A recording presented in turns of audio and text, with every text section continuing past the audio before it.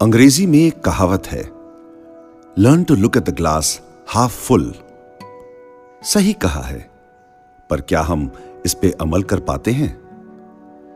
यह जिंदगी बहुत खूबसूरत एक देन है।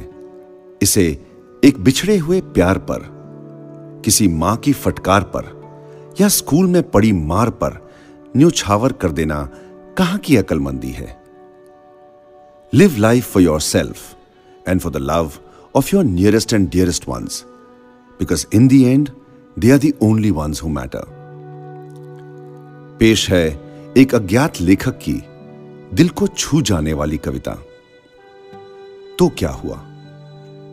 दिल ही तो टूटा है, तो क्या हुआ?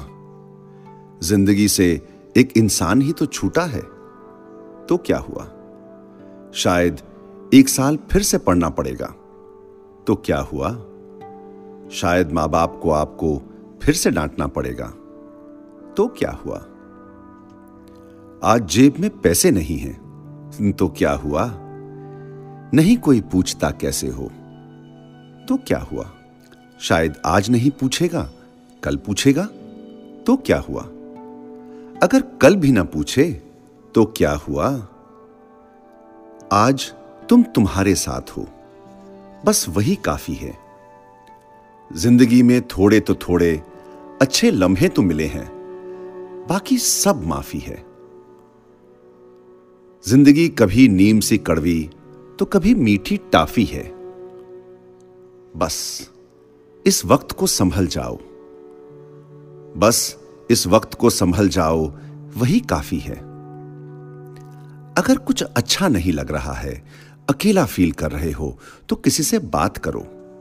अगर कोई नहीं है तो अपनी डायरी में लिखो और उसे फाड़ के फेंक दो, या फिर ब्लॉग लिखो, कहीं पर भी पोस्ट करो। अपना नाम मत बताओ, बस अपनी दिल की बात बता दो। That matters the most. क्योंकि अगर यहां से निकाल दिया ना, आपका दर्द आधा हो जाएगा। और क्या चाहिए? ऑलवेज रिमेंबर, जिंदगी वर्थ है, व्यर्थ नहीं।